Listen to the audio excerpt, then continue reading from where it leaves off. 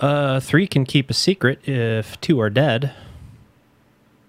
Welcome to Radio Loud. And today we have a third. We're joined by JJ Kaiser. Yay. Also joining me today is Stefan Weber. Yeah, first time. Long time listener, first time guest, yeah. Yep. And myself, the ugly Dougling. All right. So, JJ, you come highly recommended by Dave Tarantino. He's like, get JJ on here. You need to get JJ on here. That's my guy. Yeah. Shout out, Dave. Right. They're doing well in that. Was it Shepherd Express, that new contest that they're doing? Oh, yeah. Yep. Yeah, it was like John and Armand were both like in the running for like best vocalist, best guitar player, or something like that. Doing it to it, man. Like, I ran into him at Woodman's like a few times now. Really? Yeah. Yeah, you guys just in like the self-checkout line or something, just like, oh. Yeah, sometimes like that. Like one time he came up to me and like was ramming his cart into me, and I was looking at him like, "What is this mother? Oh, Dave!" that actually happened to me. Some fucking like well, I shouldn't say it like that because I say some fucking a lot. It was a fucking guy who looked like a rabbi behind me. He was just like encroaching, like I was about to like pick up my stuff, and he's just like bashing his cart into my space. And I look over him, and I was like, "Oh, it's one of the chosen." Like, sorry, but I was just like, "This motherfucker! Like, can't you just give me a few more seconds to get my shit wrapped up? Come on." It's like people will literally come into the self-checkout while you still have your shit on the weights. Yeah. And it's like that fucks up their process too.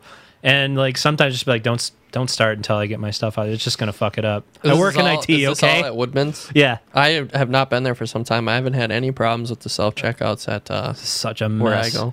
Anytime I go there, I go like after 9 p.m. So there's like no one in there and no one to do that to me. Yeah, it's just like a couple guys who get off second shift or whatever. Yeah. Oh, you work second shift? Where are you working now?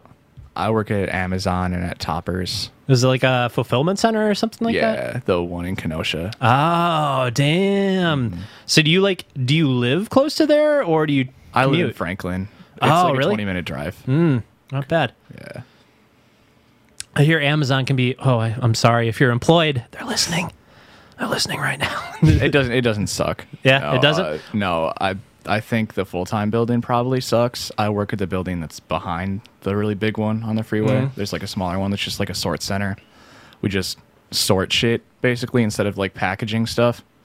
And that's where I work. And it's really chill and laid back. That's cool. So Like, I sometimes take like with like big companies like Quad or something. You hear that's kind of brutal, but then you also have to consider like, is this person just kind of complaining a little bit too much? Like, would they just complain about any job that they went to? Amazon is the type of place that'll hire anyone with a pulse. Right. So obviously you're going to get good workers and bad workers and everything in between. Right. So like literally when I got hired, we went to a hiring event at a job center. Like there was no interview. Like we walked in there like, you're hired. Yay. Hey. Here's your uniform. I like got dressed up and shit. And I was like, this is what I got dressed up for? Like really? Right. Stupid. Basically, like the Amazon priest is just there, and he's just like, you're hired. Literally the first thing the lady said was like, well, you all have job offers. You just got to pass the drug test. And I'm like, all right, sick. Yeah, easy for you, hey? Yeah, right? Oh, man.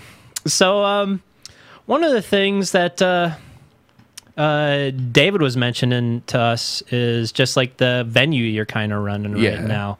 And that seemed kind of interesting. Like I've seen you post that on Facebook, but do you want to talk about that a little bit? So it's in my house. Yeah. Short answer, it's my house. Right. Yeah, I don't know. Like a few years ago, I was starting this band that was like a melodic hardcore band called Erase Evolve, and I was very adamant about like doing everything for that band myself, because every band I'd been in the past, like I was just kind of like one of the members just kind of sat back and just like went with it, you know. But like for this band, I was more of like the person that was getting everything done. So I was just like, I want to book our own first show, because like I didn't really have any faith in the people that were doing stuff Right. at that point. Okay. So there were no places for me to book a show, really. So our drummer Ben was just like, "What if you just did it in your basement?" And I was just like, well, I can ask my mom and see what she says." And I mean, it took a lot of convincing, but she was chill with it. And then it happened, and it was fine. And then this venue called the Borg Ward that was on the south side closed down. Yeah, the Cross Art Gallery. Fucking love that place. Had one of my favorite pieces of bathroom graffiti. It was just like a coat of arms with a fork and a spoon, and it said, "Eat to live, live to eat." But yeah, after that place closed down, I took a couple of the shows that were supposed to be there and had them at my house. And then I just kind of made friends with the people that were in the touring bands. Oh, that was kind of nice. You like picked up like where Yeah. something. That's kind of like how opportunity happens. Like something collapses and there's a void, and like people step up. You know, like at work or Right. in this situation, venues. That's basically what happened. I mean, the rest is history. Kind of word spread, and we're going 3 years strong now. So Damn, 3 years. yeah, it's crazy. One of the things I heard that sounded particularly cool to me was you've kind of been like that place where if, you know, like bands are before they hit like the main venues and stuff like that, where like labels are sending them to like buttfuck nowhere Legion halls. Right. And they're like trying to like get them to like go everywhere, and then their next tour they pretty much like put them on the bigger stages so Right. all those people travel to them. Like you've been one of those venues where if people get like a cancellation where something can't happen, they can get in touch with you and you can like kind of set that up. Right. Oh, I think another thing that's worked out in my favor a lot is that Milwaukee doesn't have any like mid-level venues that are all ages right now. Like everything that's existed has At least not something strong. right. Like the Metal Grill, for example, was sick. Like that was like a 200-300 cap room. You know, that's like a mid-sized venue in my opinion. You know, where you can have, I don't know, but like we don't have any venue like that right now. So a lot of shows that would come to something like that, I've been able to pick up and do at my house or do at the Shorewood Legion Hall. So I think that if there was a solid venue with like a promoter doing that, I wouldn't have had nearly as many opportunities as I've had. You know? Right. Like, I feel like we're pretty much kind of peers. Yeah. But like when we were younger, like the age division and like that's a little bit wider, I feel like the people who were doing it in my era pretty much like just threw the torch away instead of like staying with it, and they're just basically like, oh, I'm an adult now, like this is kid stuff and I'm just gonna abandon it, where it's like, no, this is like a cool community thing, and it just pretty much got thrown away at that point. It was like really strong and then it just got trashed. And I'm not speaking ill on those individuals. Like life happens, opportunity happens, you get called away to do stuff, but Right. that's pretty much what happened. Like it used to be super At least strong. that's how it felt. Yeah. Yeah. And then like there was like an interim of just nothing for a bit. Yeah, I mean that's the thing about like DIY communities. It's like, yeah, you can build them up to be really strong, but at its core, it's still like a very fragile entity, you know, and if someone isn't keeping up with it, or at least training someone to hand it off to them eventually when they decide like I'm done with this shit, like Right. it just collapses, you know. And I think that's kind of what happened. I wasn't around for, I guess, like your time, maybe more or less. Like, are you talking about like when there was like 300 people at every show in like 2006? Yeah, like and shit that? Shorewood Legion Hall reaching capacity. And that's Yeah. one of the things too. There was like they pushed their luck so much, and then it basically became a liability for Right. those venues, and they're like, oh, we can't do this So anymore, what? man. That's We're like, gonna get that was sued. like 2005 to 2011. Yeah, I'd say that was like our golden age, Yeah. you know. Yeah, 2011 was when I started coming around, so I missed that like entirely. So How old were you in 2011? I have to think about that shit. 15. Jesus, man. Holy crap. He's a youngin'. Yeah, I'm 22 Way to make now. me feel old. 22? Yeah. That's the thing about Tarantino. He'd just be like, oh, go to these shows, and I'm like 31 now. Yeah. Hey, but he loves it. Right? But that's like a thing. Like we were talking about it with like the hockey league and stuff like that. We were just like shitting on you for getting like skating lessons, and we're just like, oh, you're gonna show up and it's gonna be a bunch of kids. It's like you shouldn't feel bad just because kids want to do it too. Like kids need something cool to look to that's curated by people who have done it. Mm-hmm. So it's like a quality thing for them so they can actually see it. And, but that's also something cool where like kids kind of like restart something and it becomes their like own thing. So I remember, way back in the day, I'd see you like posting about stuff. Yeah. And I'd be like, who the fuck's this kid? The fuck's he talking about? Like, right. But you actually like stuck around and like gut through it a lot and like actually became like that person with the experience, I feel.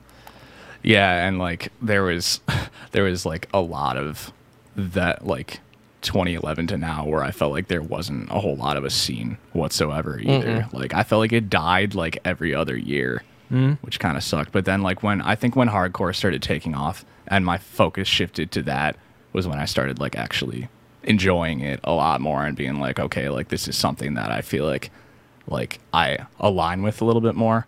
Because like with like metalcore and everything, like it was cool and like going to shows at like the Metal Grill or like I don't know, like the Hartford Town Hall or any of those places, it was sick. I used to play there.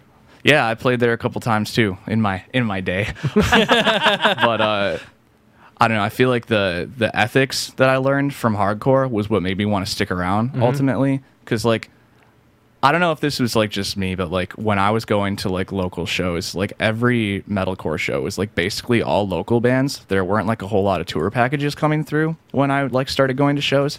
So it didn't really like dawn on me that like DIY is about helping out touring bands, you know? So when I started going to hardcore shows and like every single bill there were touring bands on it, it was just like this isn't about me, you know? It's like about helping people out.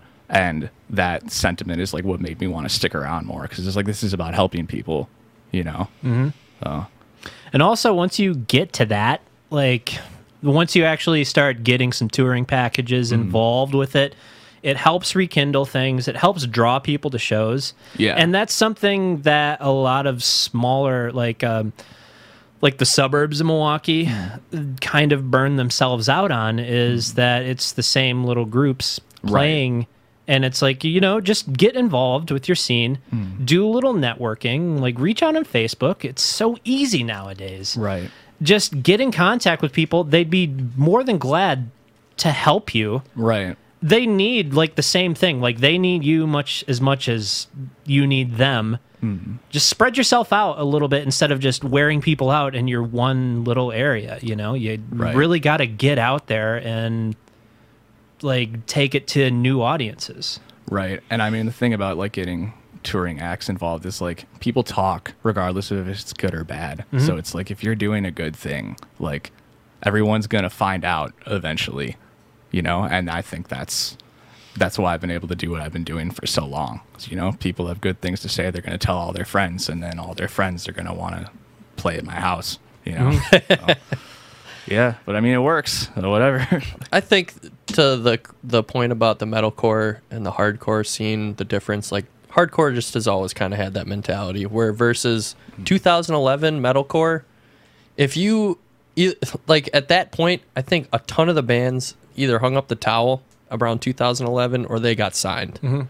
I think there were tons of bands in the Midwest that around that time were just like, I guess that's it. We didn't get on Sumerian or Metal Blade or some of these other labels, and they just kind of hung it up. Getting signed was like the thing back then too. Right. It's weird to me now thinking that like no one gives a shit about that kind of stuff anymore. Where it was like back then, like you wanted to, if you got signed in people's eyes, it's like you made it. Right. But in reality, that doesn't really mean anything. Yeah. Like, right. In reality, you're just given a lot of the money that you could have made to an entity.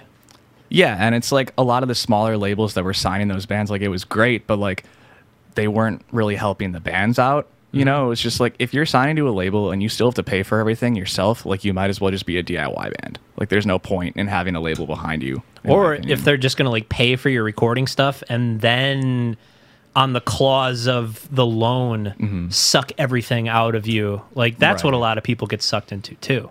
Yeah, with Tutu. like the sunset clause and shit. Do you know what that is? No, not Where it's- specifically. Where it's like there'll be a clause where it'll be like, so 2 years after our contract ends, we take X amount % of what you make, and then 4 years it goes to like a smaller %, and then 6 years it goes to even smaller % until they stop making money from you. My old band got a contract like that from a label like really, really early on, and I like emailed the dude back and I was like, hey, what the fuck is this? And he was just like, oh, well, it's just like, since we helped you out, you know, like we're gonna take some of your profit for X amount of years. And I was like, that's fucking stupid. It's also something that's like a common thread amongst like video game designers and like art, bands, music. It's a field that a lot of young people find attractive. Yeah. And there's Whoa. Sorry. to the disadvantage of that crowd, they can basically give these shit deals out and then say, well, if you don't like it and you don't take it, somebody else will. So suck Right. it. And it's just self-perpetuating like that. There's really nothing you can do about it until people get wise.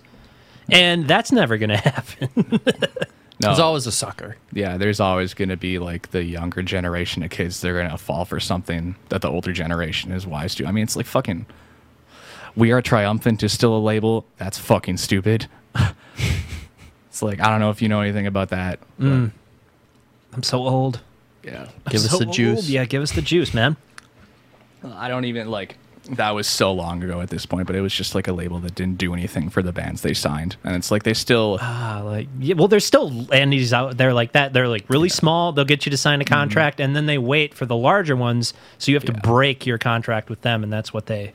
and it was prey one of upon. those labels that would like, it's like they signed Sworn in like 2011, if that name means anything Yeah. to either of you. Okay. So like, if you go on their Facebook page right now, they'll have like the list of artists. It'll be like artists that like used to be on the label, and then current artists. They still list Sworn in because it's like to like draw people in. It's like, oh, we signed Sworn in. It's like good for Yeah. fucking you 7 years ago. Like, so yeah, it's great. There's a lot of predatory stuff, like even on like Sumerian stuff like that. And Yeah. you know, that's business. It's business. But I mean, business, I there's guess. there are some good ones out there that try to work for you, but I'd say majority of them are predatory because that's just the market they're in now. Well, it's also, you know, they become so archaic. It's so useless nowadays. That's what I'm saying. Like that, they almost have to be predatory to try and stay afloat. But you know, that ship is sinking like so Yeah. hard. It sucks even that they're like starting to write clauses where you have to give them a percentage of your merch sales and shit like that. Like that's fucking gas and food That's money. the That's bread and butter right there. It's not even the bread and butter. It's just the fucking instant milk so it doesn't spoil and the fucking gas money, man. Like it's like the can of beans you get to spread on a piece of white Toast, bread yeah. when you're just like living out of a fucking van. Like that's fun when you're a young adult. Like you'll sleep, like I slept in between two semis in a truck stop on top of a van like our first night out, and I didn't give a fuck because you know it was like, oh, this is gonna be fun, you know. But as a I'm turning 30 next week. Congratulations. Yeah, what the fuck? What I like you hear it too, like musicians who have just been doing it and they have gotten success, and it's like they're still only making like 50 grand a year for like some of these big acts you think would be Right. making more, and they're still sleeping on, you know, people's floors every now and Yeah. then. And that sucks, man. There's like way more money that they're drawing in, and it's just evaporating into the pockets of a few. Yeah. Sleeping on people's floors. I remember Ghost Inside came to the Miramar. Like, this was when they first started. And I remember at the end of their set was like, yeah, if anyone's got a floor we can crash on, please, please. We used to pull that every night in the Beholder when we'd go on the road. It's like, hey, could you put us up, feed us? I was gonna bring that up actually. So I didn't know anything about the band The Beholder, but the one story I have is one of your guitar players or someone in the band used to work in Southridge Mall at Gloria Jeans. I'm not sure who, but I went and got a coffee there once when I was like 16, and I was wearing a Born of Osiris shirt, and the dude was just like, I fucking hate that band, man. And I was just like, all right, dude, can I get like a Frappuccino? But like, I was just like, why do you like, what? And he was just like, yeah, I was in this band called The Beholder, and there was something about, I don't know, he beefed Born of Osiris really hard. Was it and, Jimmy? I don't know. It was like a shorter dude with a ton of tattoos. Blonde? Maybe. I just remember this very vividly, and when you brought that up in the podcast with Dave, I was like, I want to talk to him about that. Like, what was the beef? Wasn't me. I don't know about that specifically, but we did have beef with Oceano for a little bit. There was different eras of that band. I came in like in the Nail in the Coffin era, and it was basically Beholder, Oceano. One of us is getting signed to Earache. Oceano ended up winning it. Okay. And there was just some like bitter blood from the older members. And I was just like, man, okay, cool bunch of guys. Because like they, in my previous band, Typhon, they brought us down to Illinois to play like Midwest Death Fest in like Northern Illinois. They like gave us the hookup, gave us a place to stay, and had like a fun like 2-day outing with them. We'd play up in like Two Rivers back when it was like original Oceano lineup where it was like two fat guys with guitars. That used to be their shtick. Oh, when Jeremy Carroll was in the band. Yeah. Okay. Yeah, it was just two big dudes. Yeah. Lots of fun. Yeah, Rooks played a show at my house like a few months ago, and I met that guy. No officially. shit. Yeah. I haven't seen him in years. Yeah, that was my first time ever Years. meeting him, but that band is fucking perfect. It's like makes me really happy that they're still around. So. Right, and I don't know the full extent of it, but they kind of face some like backlash just from like being involved with the scene, the people involved with it. Like, I don't know. Like, I've heard some degree of like blacklisting just because of like members involved in it, which is kind of shitty. But you know, I wouldn't know. Like, I wouldn't know either. I'm pretty sure the only original people that played that show were Jeremy and maybe the other guitar player, but everybody else that was in the band was not in Rooks in like 2011. So God, it was so long ago. I played with Rooks a few times. It's weird how like once you just like get into that scene, you start new projects. You just find yourself meeting the same people in like new projects. yeah, Oh, it's you're like, doing this now. it's like the same 20 people that just started new bands, Right. which is cool, but like also kind of sucks because it's like there Needs needs new to be- blood. Yeah, you need a reinvigoration of ideas. Yeah, it's like you need the new wave of kids every couple of years coming in because eventually, But how do you feel about them wanting to be YouTube stars now? I feel like there's not even that much interest in it. YouTube stars. I don't know. YouTube, Twitch streamers and stuff. Oh, some of that, yeah, I guess. But I think that's just a ploy for money. Like there's a tip system and some people have that ability where they can just kind of go and No, I mean have just the like draw. an interest in doing that over music. Like instead, like younger kids seem to be more drawn to that versus like when I was a kid, it was like, man, it would be so awesome to be part of a band, be live on stage and like hit it big or like be a sports star. And now kids are just like, I want to be a Twitch streamer or like a YouTube star. Like the change in what is necessarily popular. Right. It's interesting. Well- I can't say I know anybody like that. So To be honest, it's because that's like kind of what's being pushed now. Because I was astounded at just some figures because some shit had come out about Ninja. I don't really watch him, but he's like a big Fortnite player. All he does is play Fortnite, and apparently he's like a really kind of a toxic asshole. really, And he did this whole thing about like anti-bullying online and stuff like that. Like, Except he's kind of a bully online. yeah, he so is exactly. ironic. So somebody put together like a little compilation, like calling him out for that stuff, just like putting clips from his new things, like never bully anybody other, and he'd be like, "You fucking, I will come to your house and rape your mother," like those kind of things that he would Yeah. say, just because he was getting killed in a goddamn video game in the game of Fortnite. But the fucking numbers that this guy pulls in, just like Millions millions of people. millions. And there's the reason it's pushed so hard with like sponsors and stuff like that. It's like, okay, yeah, Sponsors will pay good money to get their shit in front of Millions of people Millions for of him to people. just go, I'm part of Dollar Shave Club or whatever. Yeah. And he literally, there's like not any thought really put into it. Have you seen like his little setup? It looks like my fucking sister's basement before they finished it. There's like a pile of crap behind him. Yeah, I have seen it. But my point was more like, because I know people that are fathers and mothers and they have younger children and they just like don't have a vested interest in almost like the music industry and like the things that they think will be bring them fame are vastly different than when I was a youngin'. Stefan, are we What do you the think old about ones? that? Yeah, are we the old ones now? What do you think about that though? No, it's the children who are wrong. Like, have you noticed? Well, you're the one running the venue. Have you noticed like a decline in, or maybe I should say a gap in age coming to the concerts? You already kind of said no. Yeah, I feel like the majority of people that are coming to shows are like between 18 and like 22 and 23. But I feel like that's like been a consistent thing since I started coming to shows. So like I that's agree. just like the general age group that comes to shows, and like around like 23, 24, people start to get like real jobs and they're like, fuck this. I can't go to that and then go to work tomorrow. That kind of shit. Yeah, Yeah. basically.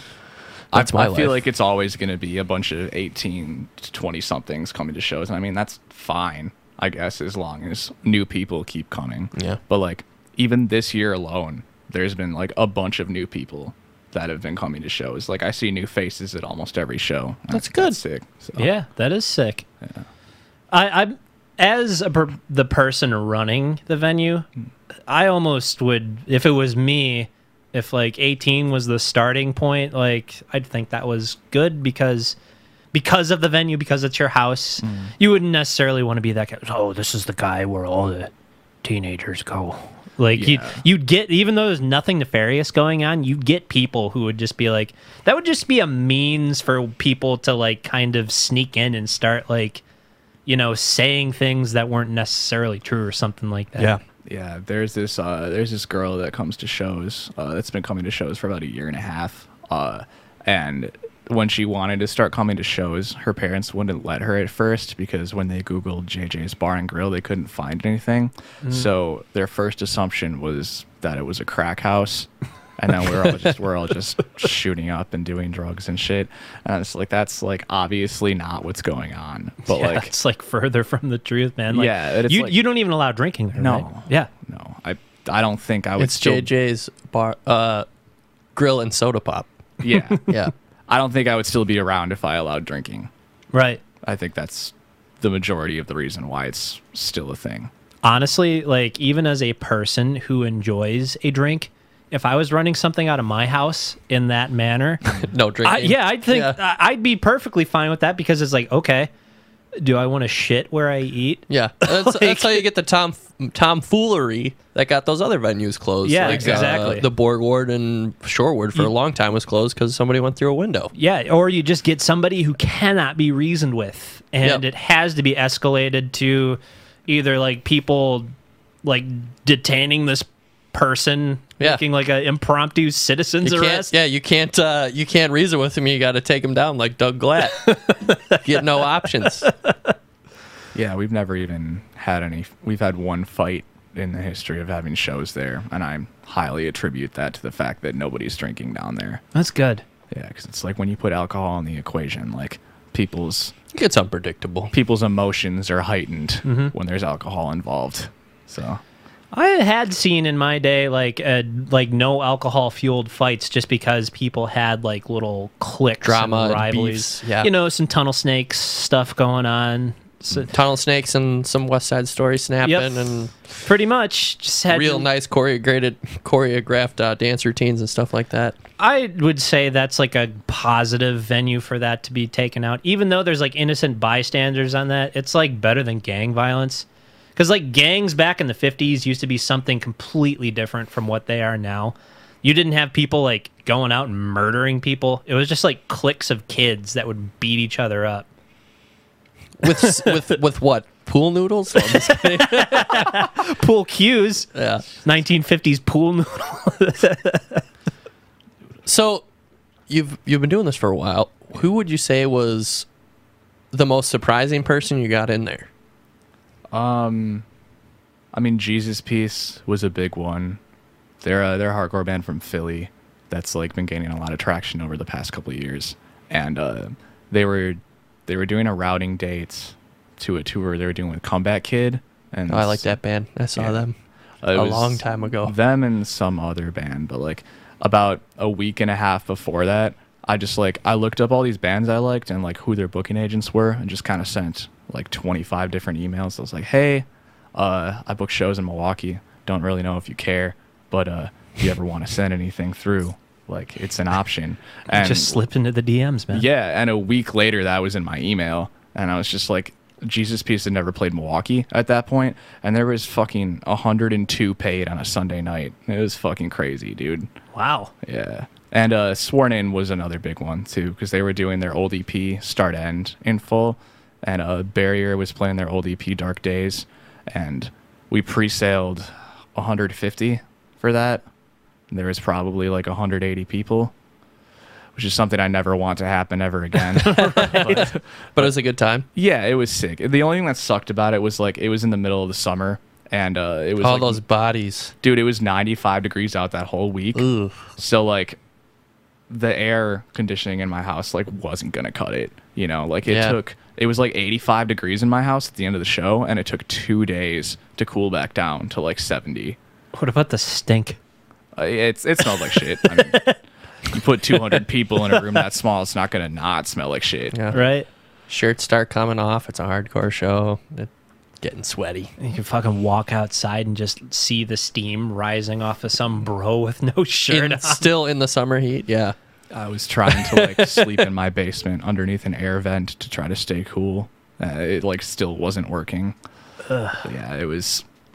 I mean, it was a sick show. Like I was happy that it happened, but you know, it's a house. It's not meant to hold that many people. Could just imagine the fucking realtor coming in trying to sell that, and don't mind the smell, it'll come out. Eventually. They used to have a hardcore show. So was that your favorite act to get to, or do you have a different one? I would say Jesus Piece was probably like my favorite one that happened. And I mean, like we had a benefit show in January that we did for the MS Society. There you go. I did it for my mom, and it was the band I was talking about that I like started the venue. Basically, it was our last show too, so there was like an equal amount of people at that show. Like there was 150, and I think that was probably my favorite show I ever had, just because it was for a good cause. We raised $2,000 for that. That's what's up. Yeah, Right. Righteous. yeah. I like that. So that was really cool. That was probably like my favorite show we've had there. So Have you given any thought to like opening up like a place, or like, you know, getting a place that's more suited for shows? I mean, I wish I could, but like I don't know how to go about doing shit like that.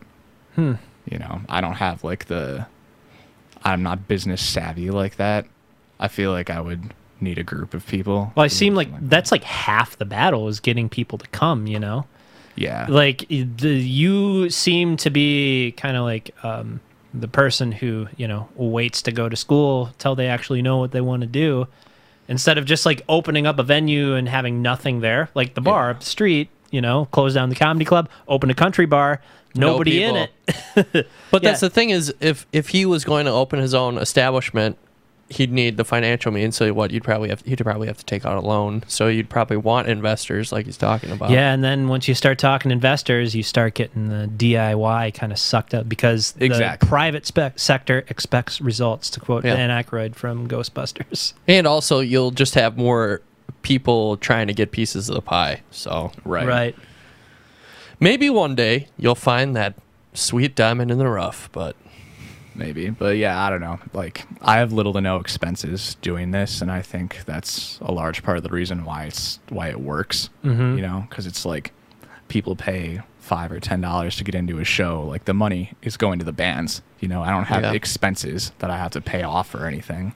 you don't that's- have a bunch of drunk fools trashing your house either. So Clean. I mean, you still have people somewhat trashing your house. They're just Yeah. not drunk. yeah. It's like it blows my mind, like how people just can't clean up after themselves. It's like there's always like water bottles or anything just like all around my basement. I grew up on a motel, so none of that shit surprises me, man. It's like cleaning up after people. People are gross. It's when the crazy, shit's man. not theirs, it is insane what people will do. Yeah. Got some horror stories about that? You got some gnar mess stories? Nothing like too No terrible. dookies on the carpet. Oh my god! One time, Here we go. nothing was shit. But there was one time this girl puked all over a rug.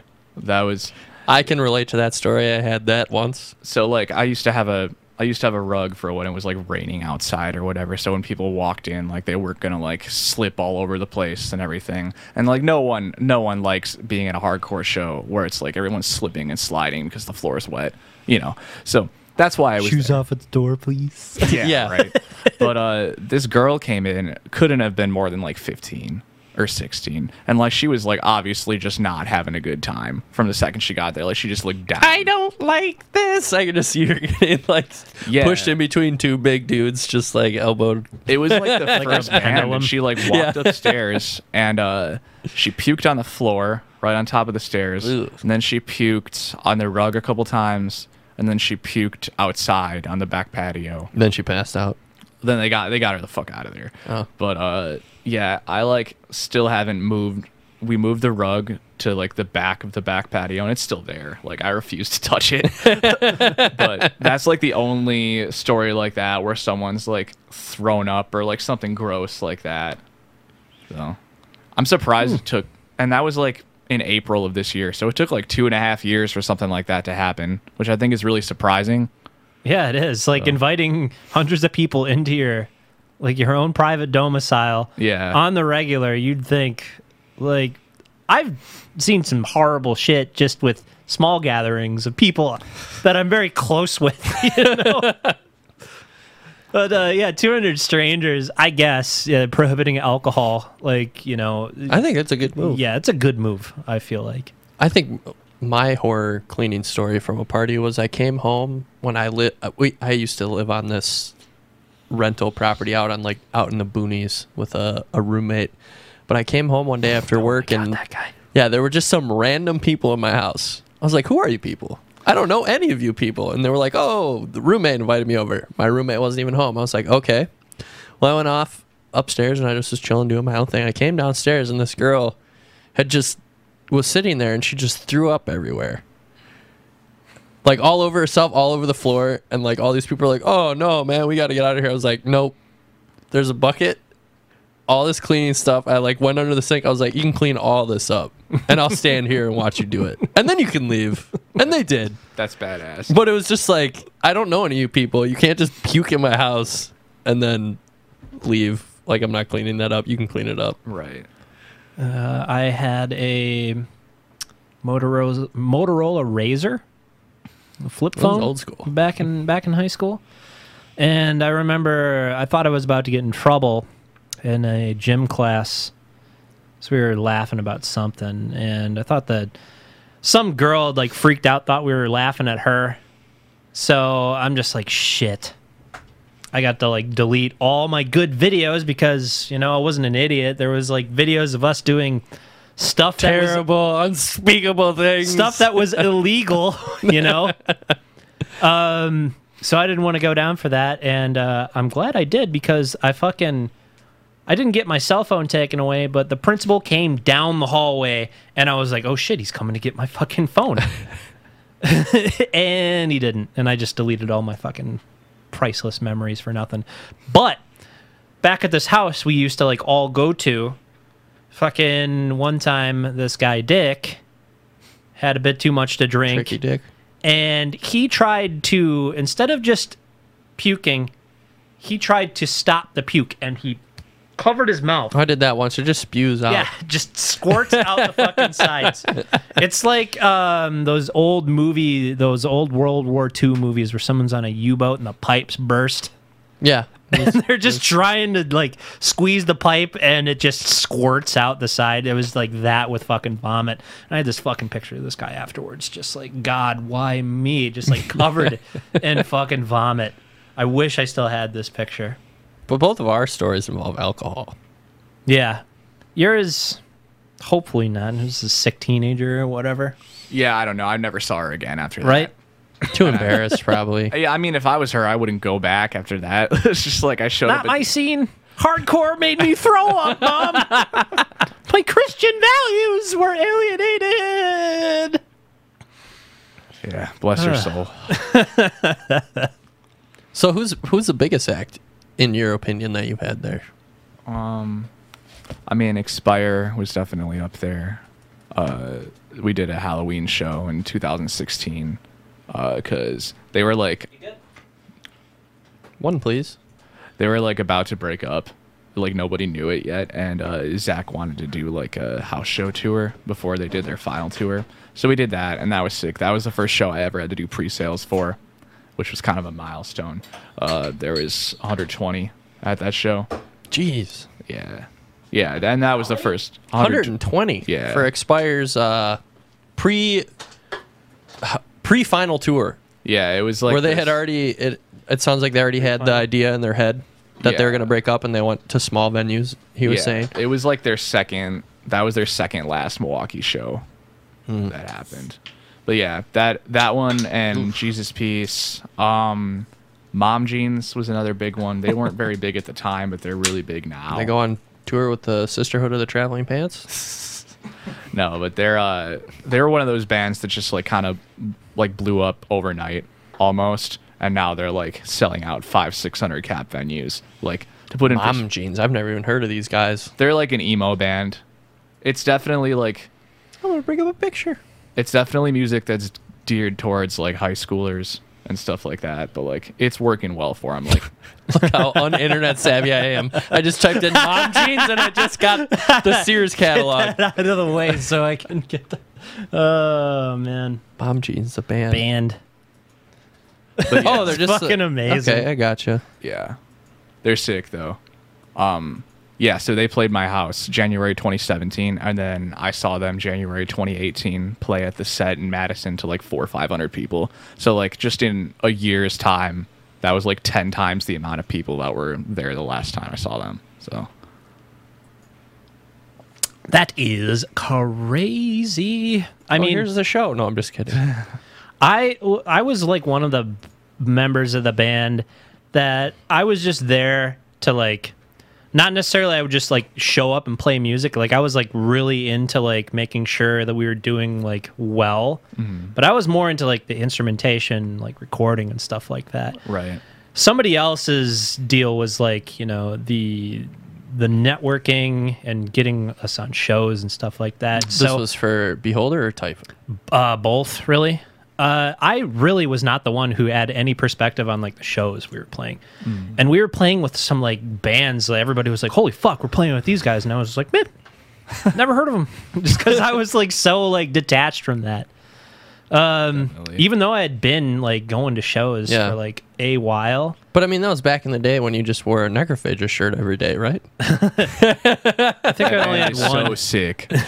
So sick. I've been getting super into that band lately. Really lately? Yeah. Oh my god! Like That that's used what to I just listened be- to when I was your age, Yeah, man. yeah, I Where it was never- just only, Maybe something about the age. that was just the only thing that was on forever. It was just like Necrophagus, and that's it. Oh, almost. that neoclassical solo shit. I just ate that stuff up, and that was like my primary mode of like musical tonality for I was like everything I was writing was harmonic minor, harmonic minor, harmonic minor. There's like, oh, the only that's- way to go. That's that Egyptian scale, whatever. It's like it's fucking harmonic minor, you peon. Yeah. No, that I was definitely super into that too. Like with like the later songs that like Abide by Me was writing that never happened, and like with newer Heresy songs, like I was super into writing harmonic minor shit. So like I don't know. I Fucking never hell yeah. fuck yeah. I never really got into death metal until like this year though. And like I wouldn't say I'm shit. like into it at this point, but like I'm like starting to be more open to the idea of it. Well, if you want to get into it, don't talk to this guy. Nope. Because oh my god, he will fucking put on the soundtrack of a man being flayed alive at the other end of a dungeon Yep. of House Black Baratheon. metal, brutal stuff. I used to listen to a lot of technical stuff. I don't really anymore now. It's just awful, terrible noise. I feel Like I gore guts listen- and shit. I feel like I listen to more like softer music now than I do heavy music anyway. Yeah, me too. I still love like the one-off that like hits me. Something like super heavy comes out and it's like, oh, that just gets me right here. Well, I mean, you'll right here, You I should just be wanna- excited. Ugh. I think Psychroptic has a new album coming out, or it already dropped. What? Yeah. I fucking love that. Pretty sure group that of band came Aussies. on my daily mix the other day. Oh They're sick. Absolutely incredible. That's tech with some brutal shit in there too. But yeah, I spent like the last month just listening to Suffocation. Mm-hmm. You know, stuff that mom and dad don't want to listen to. Yeah, fucking Gwen tried to get me into Suffocation. Suffocation, yeah. I was just like, eh. Did he show you the first album cover they have where it's their guitarist and drummer with their Jerry curls and the high waisted pants and the high Reeboks? Just like some like hood Photoshop. No, it's just like a couple guys and they sort of look like oh man, what's the dude's name? I'm blanking. But they just have like Jerry curls and stuff, and it's just like these guys don't look like they'd be singing this. Nope. Oh my god, dude. Well, you look that up. Have you guys heard Ice-T's Body Count, their cover of Raining Blood? Kind of. I know that he's into metal. I've heard Body Count before, but never that. I was like surprised. Like somebody from like India had posted this stuff, and it's like from 2017. That's how behind I am. But I like checked it out, and I actually like listened to it, and I was like, wow, this is actually like really faithful to the original. I would not expect Ice-T to like, he has like the good cadence and like the talking. I would just love to see Ice-T, his take on Angel of Death. There was The beginning of that. like a couple months ago, there was this band from Connecticut called Boundaries that I booked, and they opened with a Raining Blood cover, and everybody lost their shit. It was so sick to see. Right? It's like, hey, a guy's played Vice City. Remember this song? Yeah, I hadn't seen a band cover Slayer at that point yet, live at least, so it was really cool to see a band do that, and people like get stoked on it. So. Right. If it's like a song that everybody knows and you just do like a little rendition of it, like people get hyped, dude. We You know what people got hyped for? When I went and saw them last year. what was that? I saw Slayer, remember? Oh, Gave me all yeah, that yeah. shit. I did give you all that shit because Yeah. you went with a bunch of... That was this year. I went with my dad's, yeah. That was this year. Went with some dads. Wasn't that like one of their last tours? Supposedly. I Correct think me they're if going I'm on wrong. another... Or for the U.S., supposedly, but... Okay. I think they'll just pull an Ozzy and do a... Right? He's going to be out This again. is my last tour! I'm This is thinking my about... last tour. The Burial Suffocation, that happened. What happened? Scroll down. That. Was that a tour? What? Where? Nile after the Burial Suffocation. Am I missing something? This right here? Dude, up no. above it. Oh, yeah, that was a tour. That's sick. Yeah, I think they'll just do the Ozzy route, though, with just, it's going to be our last tour. It's going to Boy. be our last tour. I remember when After the Burial was nothing but a little circuit band, man. I just saw them like a few days ago. They played the rave for their like Rare Forum 10-year anniversary. Mm-hmm. Show was sick, but I fucking hate going to the rave Right? so much. Yeah, I'm such not a a fan of the racket. rave, too. Like, you can speak about that just being like a musician who knows it. Like, basically what they do is they get you on a mailing list and then mail you the list of like bands that are coming up and then get you to pay in to sell tickets for it. Yeah. And if you have the network, you can double your money. A lot of bands don't, and they're basically just being like, oh, you can play with this band you idolize, and a lot of people buy into it, and then they get there and they play the show, and they don't even realize that they're playing on another stage while the main show is still going on. Like, It goes back to the whole like predatory thing we were talking about earlier, where it's just like they're taking these young bands that maybe don't know how to get shows, don't know that like a local music scene exists yet, and they're like, hey, you can play with this band that you like, you just have to give us like $300 and try your best to make your money back. So it's like kids that don't know any better, of course they're going to do that, because it's like, oh well, we don't know how to get shows and here's a show. You know, I've always thought pay to play was bullshit. So I learned that it was bullshit, but we made a ton of money on that shit because we could sell them, man. We could sell tickets. yeah, and I mean, like, that's just like nowadays, like, that's not really a thing in Milwaukee. Like, it hasn't been a ticket market for at least since 2012. I remember, like, I think I sold tickets to play with Misery Signals once, but that was like, it was a Bob show, and it wasn't like a you have to sell X amount to play. Like, he just gave me tickets and was like, if you want to sell these, like, whatever. But since that was 2013, I haven't sold tickets since. Yeah. That's a conversation for another time. For sure. Oh my For god. sure. I can't find the exact picture I'm looking for. No. That's whatever. Speaking of pictures, do we want to do some pictures? We're about a little under an hour in, so. Hope you're ready. Saw a whole lot of 2009, 2010 in that. Jesus Christ. The thing is, like, I went through like your tag photos. Yeah. That's usually what I try to go to first because that's stuff that you don't necessarily like think of your body as a body of pictures. Yeah. So let's see here. What Got the Mad fuck Hatter here. You That look, was you look like that grade. kid from Stranger Things, man. That was 8th grade graduation. We were at Furch's in Franklin. The girl to my left was my first ever girlfriend. She sucks. She broke my heart. She sucks. Fuck you. No, we're chill now. It was really funny though, because like, so the whole story was we dated my freshman year, and we broke up because I had just joined this band called A Study in Scarlet, and that was like the first local band I'd ever been in. And we broke up, and later on I found out that she cheated on me with their band's fucking merch guy. And I was just You're like, like, you. yeah, and I was just like, God damn it.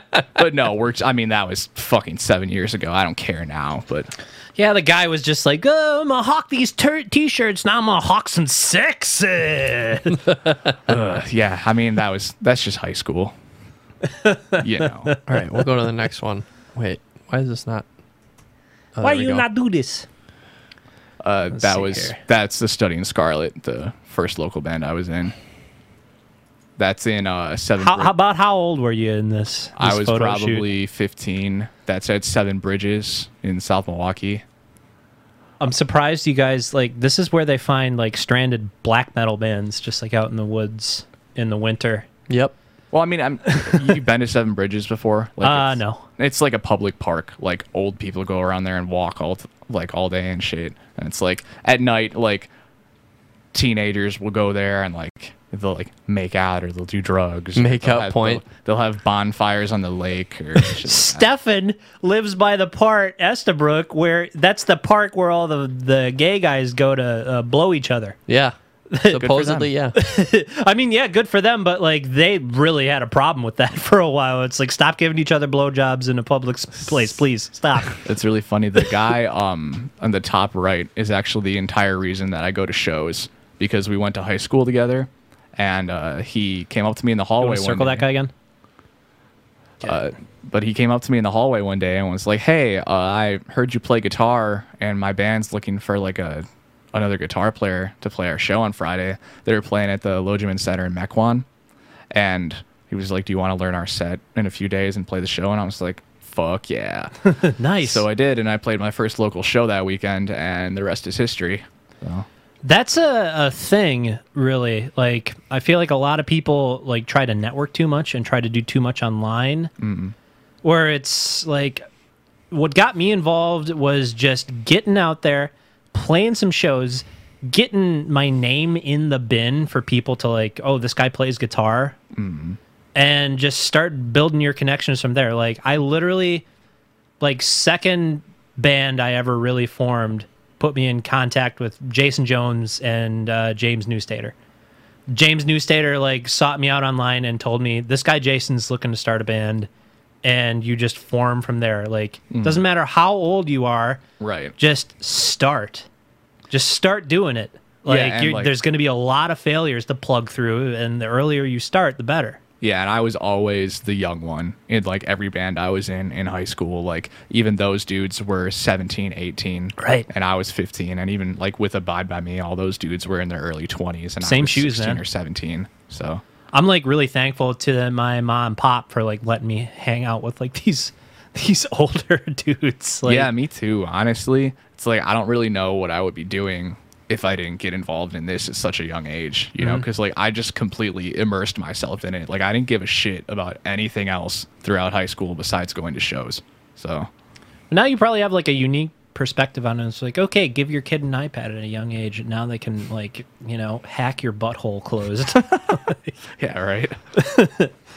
What do we got here? I pulled this one just for Is this me? Boozy Boy. Is this me right here? I'm just kidding. Was I kinda looks tagged like in you. this photo? Yeah, you were tagged in it. I didn't know Oh, where I you see me. were. Yeah, this guy's very I'm photogenic. That's up Boozer. there That's somewhere. Jeff Boozer. You know Jeff Boozer? Yeah, I know Jeff Boozer. This was the Unity Lodge, May 2011. Love that place. Great place. I want to say it was a Face for Radio's maybe.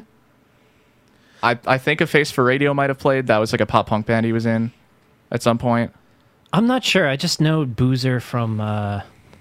He was always involved with everything.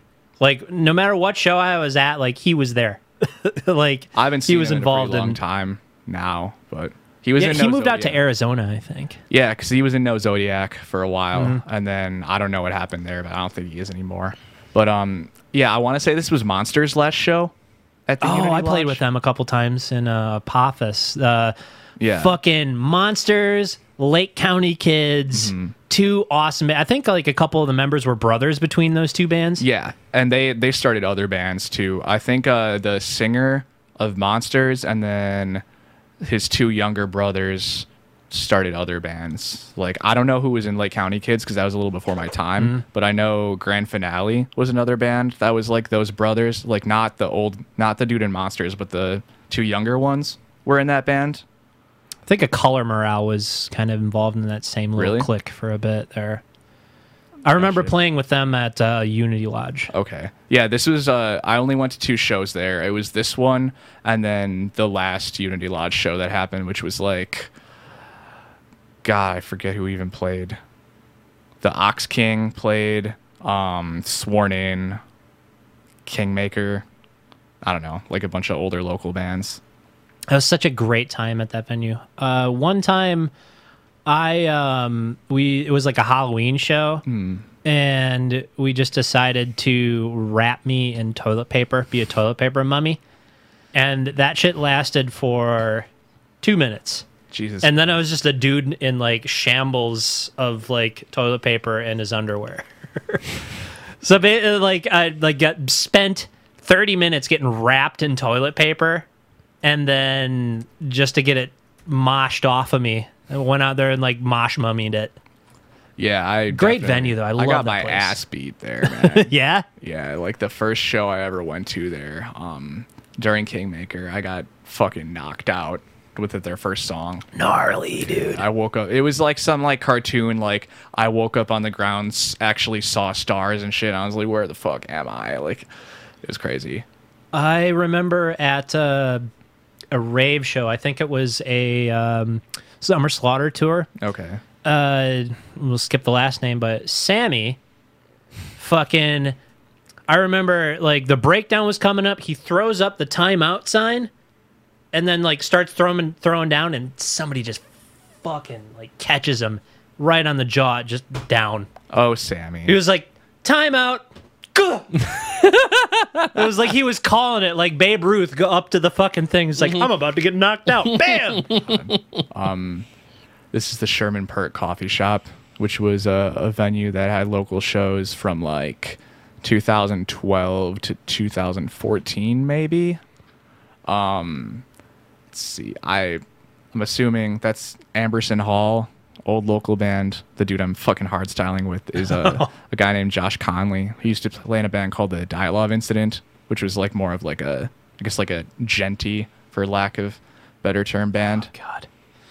Man, like all the local stuff with that, just so bad. So bad. His band was really good though. That's good. This place was sick. It was in kind of a shitty area of town. Like it was like in Sherman Park, basically. So like if you got off the freeway at Fond du Lac Avenue and just went northwest a few miles, you were there.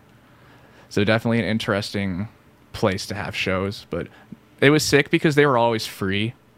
So they would always draw super large crowds because of that. And it was a super small area too. Like one of the last shows that happened there, it was in 2015. Heresy played when I was in the band. This band called Wicked World played. A band called Audacity. I think one other band played. And it was just so violent that the owner afterwards was just like, no more. Like, I'm fucking sick of I'm this. throwing the towel in. Someone broke a table and the dude was just like, all right, like, fuck this. Like, Come on, guys. I can't blame him, but like, it was just complete chaos that entire show. Hey, man, that was the thing that brought Milwaukee's glory days to an end. Yep. And it has happened before, and so it shall happen again. Right. You know? Yeah. People will forget. I don't know what we got here. Headbanding. Dude, I don't even. Is that. You know what I thought about doing, dude?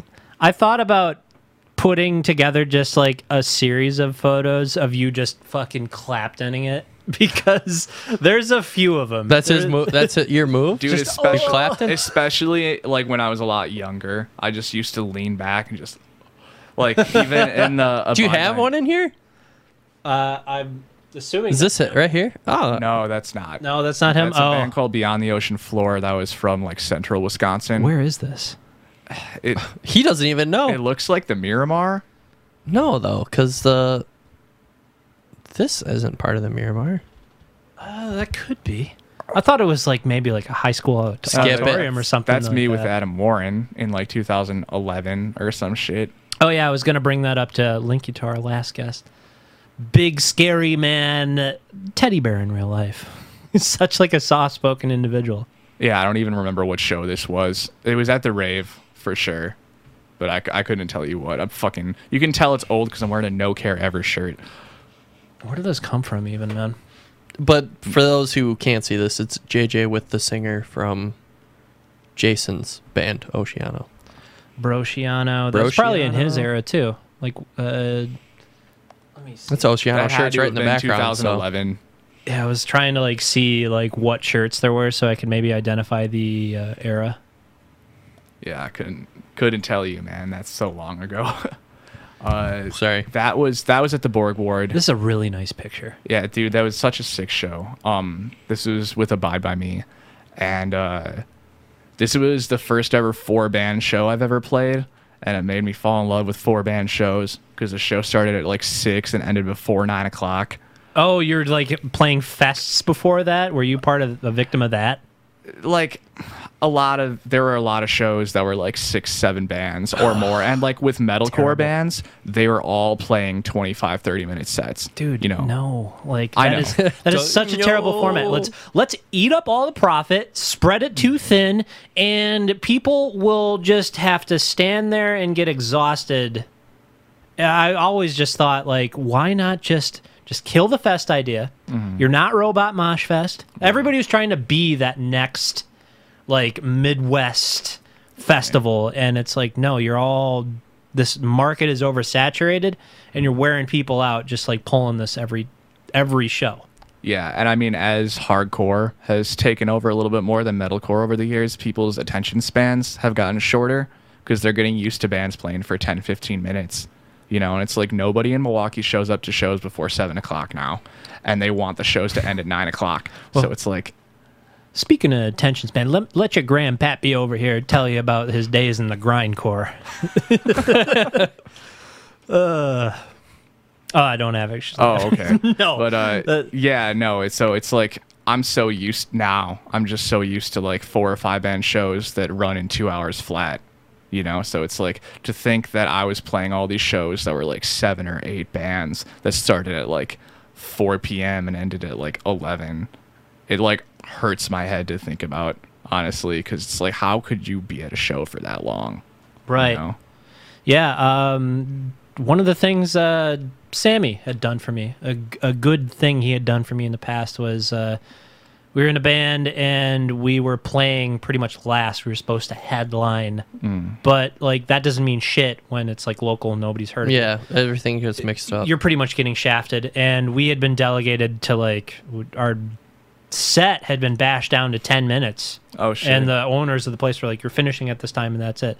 So Sammy was like, you're paying these guys extra money for basically running your show like a shit show and having them show up to not even play, basically. Right.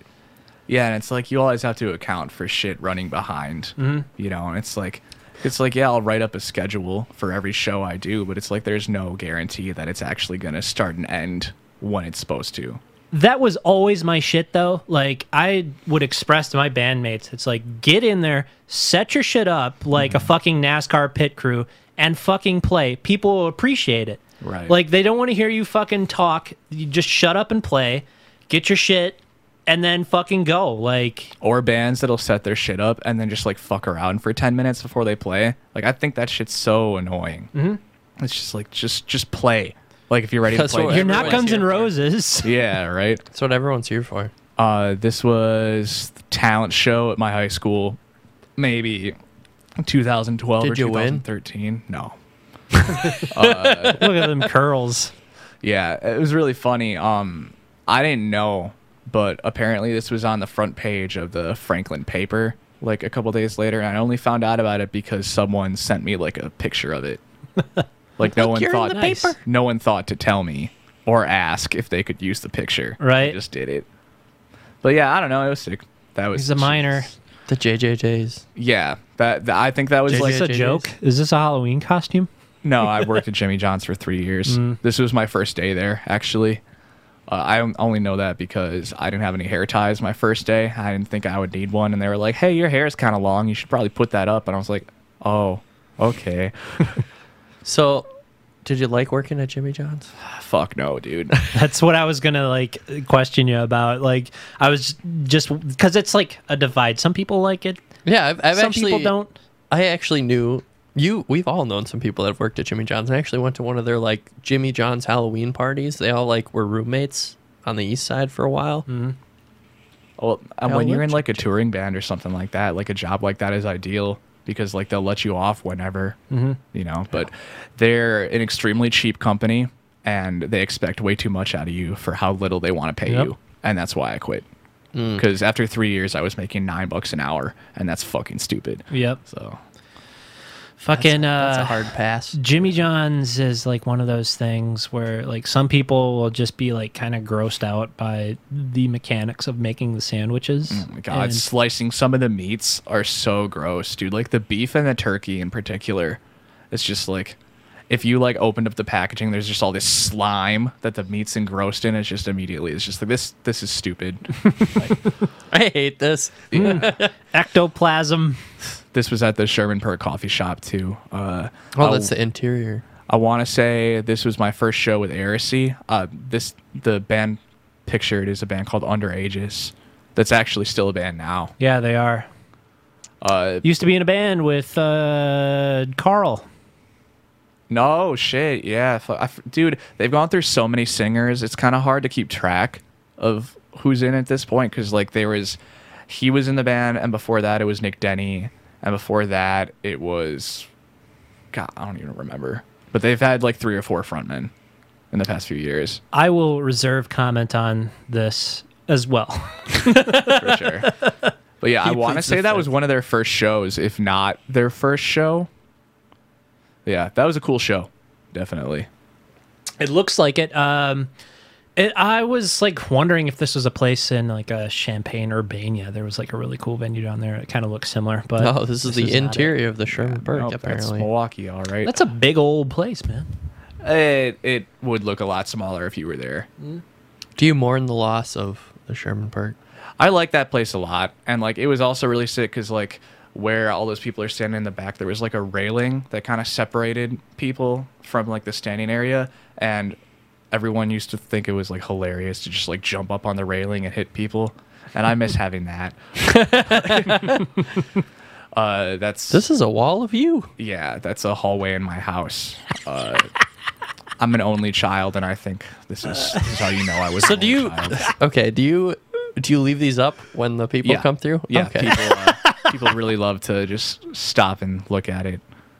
That's great though. That one is of the fucking attractions amazing, of the though. Zoom venue. in so we can see it a little better.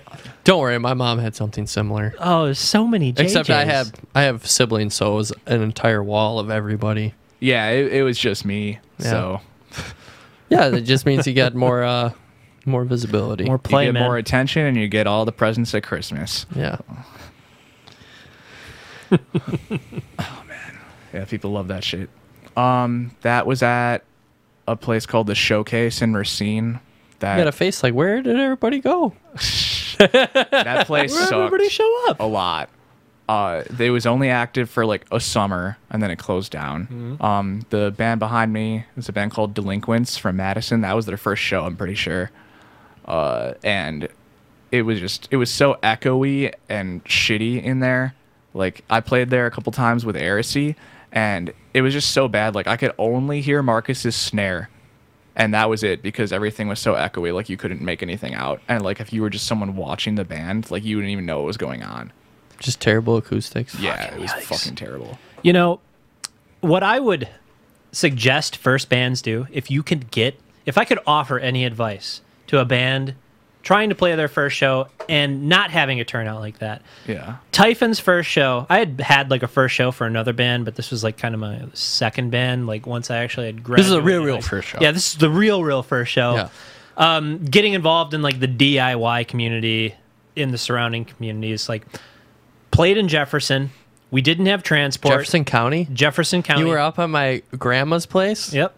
Fucking. What the fuck did you play out there? That town had nothing. There was enough people there that, you know, they're close to Milwaukee. There's enough like freaks and geeks.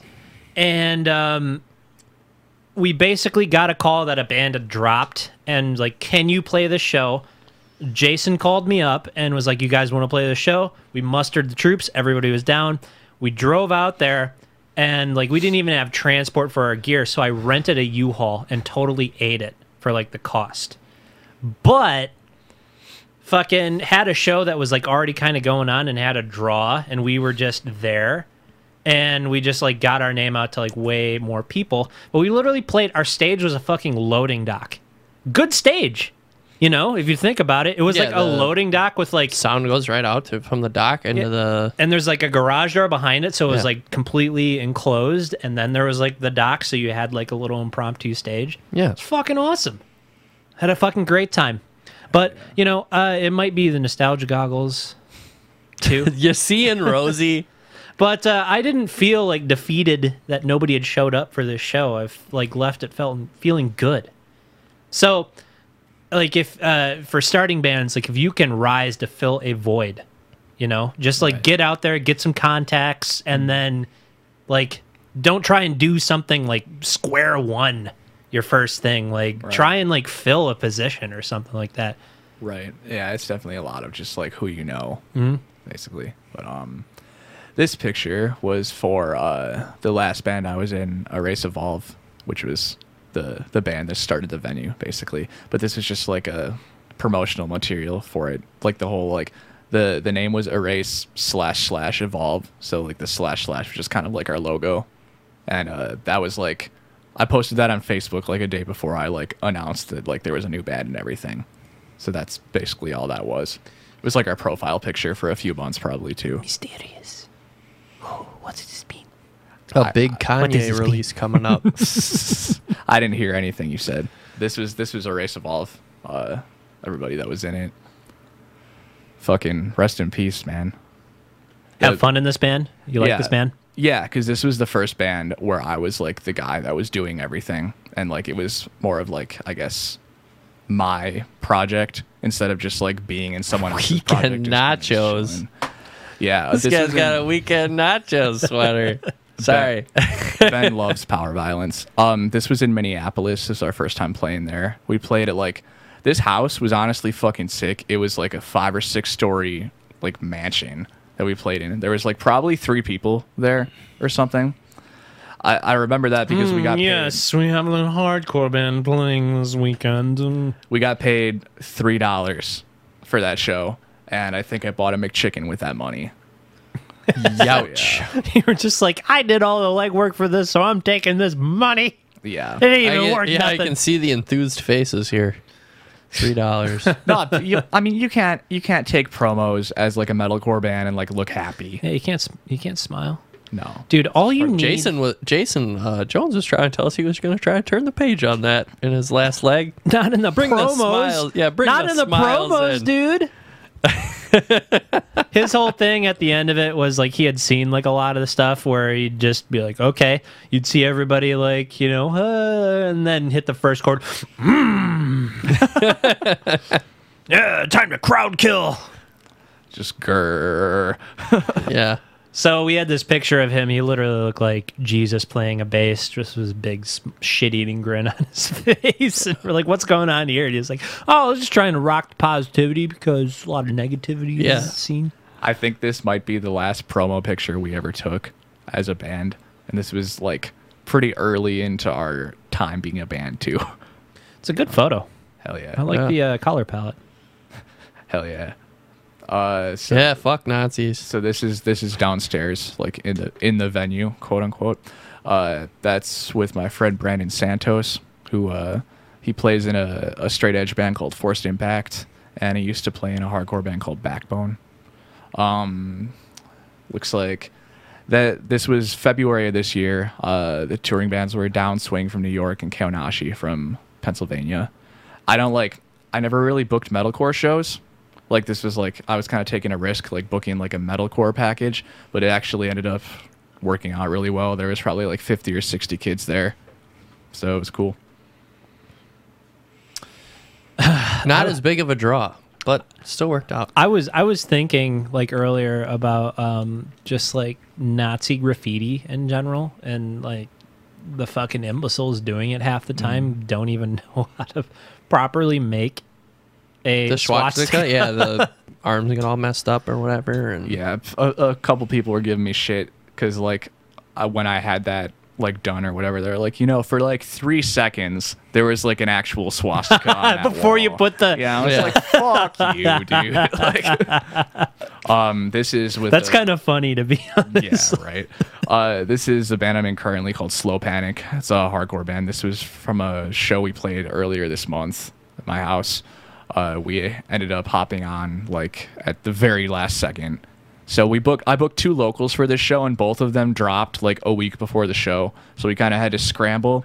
And it's just like, fuck it, I guess I'll take it. yeah, I mean, we were all going to be there anyway. Mitch's other band, Low End, was playing, and Tom and I, Tom's the guy playing bass, we booked the show together, and Michael was already planning on going. So we're just like, do you just want to play this show?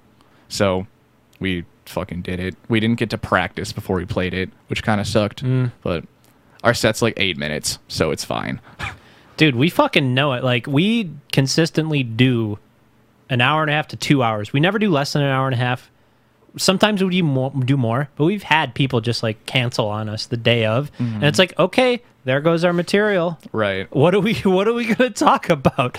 And it's been kind of amazing. Like some of the days where we've had people just straight up cancel. Like the shit we've actually managed to like talk about and make it interesting. Totally. Some people quit. Some people quit 5 minutes before we're supposed to go on. Goddamn. Jesus Christ. I try not to bring that up because, I asked you not to, but yeah, that was frustrating. Well, yeah, that's what the area where the band plays looks like, more or less. I love it. Right. I think that's the last one. Yeah, that's the last one. Oh shit. Good segment. Hell yeah. I really like going through like pictures with people, bring back all the nostalgia. Yeah, you're bringing back a bunch of haunting memories from my youth. Oh, I can hear the screams already. I used to be a chud in high school. Hey man, it wasn't good for me either. Maybe one day we should pull up, some of us to turn the guns on ourselves, have somebody else question us. Because I definitely have some like shitty early band photos from like high school where I'm just like have like very shitty long hair and You had long hair? posing in front of a fucking gravestone. I don't remember you having In long front of hair a ever. gravestone. That must have been a very young Doug. Yes. That must have been middle school. I don't remember you having long hair. this in high was school at this all. was high school, and it was it was like after my like Scrub Lord Jinko jeans phase. I only remember you having a Necrophagus shirt all the time and short hair. So we I was want like, every time I saw you, like, that guy likes Necrophagus. I do too. Yeah, I've been basically wearing the same shit since I was in high school. Just tight jeans, band shirt, and then that's about it. said, "Do you want to call up the news?" Oh, the news? Yeah, sure. I'm sorry, I can't read lips. Yeah, we got some He can't news. read text either. Where are we gonna go? No, yeah, I'm not big on reading. I'm just kind of Let's do the 4-year-old this is in local. the car thing. Get local with it. The headline: 4-year-old girl spends 8 hours inside minivan impounded by Milwaukee police. So the basic outline of the article that I gathered was: mother arrested for drunk driving. Which, in the first place, that's fucked up thing number one. Yeah. Is that like both parties in this Are pulled- very much at fault. Yeah. So the mother gets pulled over. She ends up getting arrested. She has a baby in the car, a 10-month-old child. which they remove. Which they get rid of. But the 4-year-old is still in the van, and then they end up impounding it. So that means they didn't search it. And at the same time, They that means that claimed it. child was what? Just sitting there? Just not a word? I have no idea, but apparently the impound lot I had seen from somebody talking, just from the story getting passed around, that they do not have the right to go inside of the car. No, they do not. After it's initially searched, because I had my car searched once. After it's initially searched and impounded, there's nothing else that happens to it. There's just one search, and then it gets impounded. And that's it. They missed the fucking 4-year-old. Jesus. Yeah. It's like a hard thing to miss. Right? I imagine like the kid was just sitting there completely silent or something. Good behaved 4-year-old, man. Yeah, like, probably didn't know what usually was they're a going little on. squirrely. And then, you know, the dread starts setting in. The dread sets in. Your stomach drops and you realize, I'm in a car. I've been in a car for a while. like, I don't think this is the way things are supposed to go. I wonder, that must have just been an awful 8 hours of just impending dread slowly building over all that time. Until, Not even dread, like boredom. Like, could you sit in a space for like 5 minutes as a 4-year-old? Well, how long does it take before the 4-year-old's just like, I'm going to die in here? I'm going to Yeah, die how in long this did it car. take for them to be like, something's not right here? I don't know if I fully had like a good concept of death at 4 years old, to be honest. To be completely honest with you. But one of the things I thought was like kind of screwed up is the initial statement in release. It's like, oh, we are sorry that this happened, but they put all like You the talking focus about, on the mother being intoxicated and none on like the police department's. Like, of course, they're You're making talking the about statement. the police department Yeah. statement? They really tried to say as little as possible about what they did wrong and try to like point the finger at the mother, put all that blame on it. But Mayor Barrett is kind of just being Apparently, the girl was very upset and crying. Something that You none think? of us would like to have happened to any of our children. I do not see the excerpt necessarily that you're talking about trying to cast the blame more on the mother. like, maybe not in this one, but I did see I don't it. think it's on this one. This is just on a global news from I think California. Yeah, this isn't which is- even a Milwaukee article. Yeah, which is where I saw it first, and then eventually I saw some of like the Milwaukee entities, like the Milwaukee Fox, it went viral. putting it out there. It went viral. It went so viral that Fox had to go against the cops, man. That's their bread and butter, man. That's crazy. Right?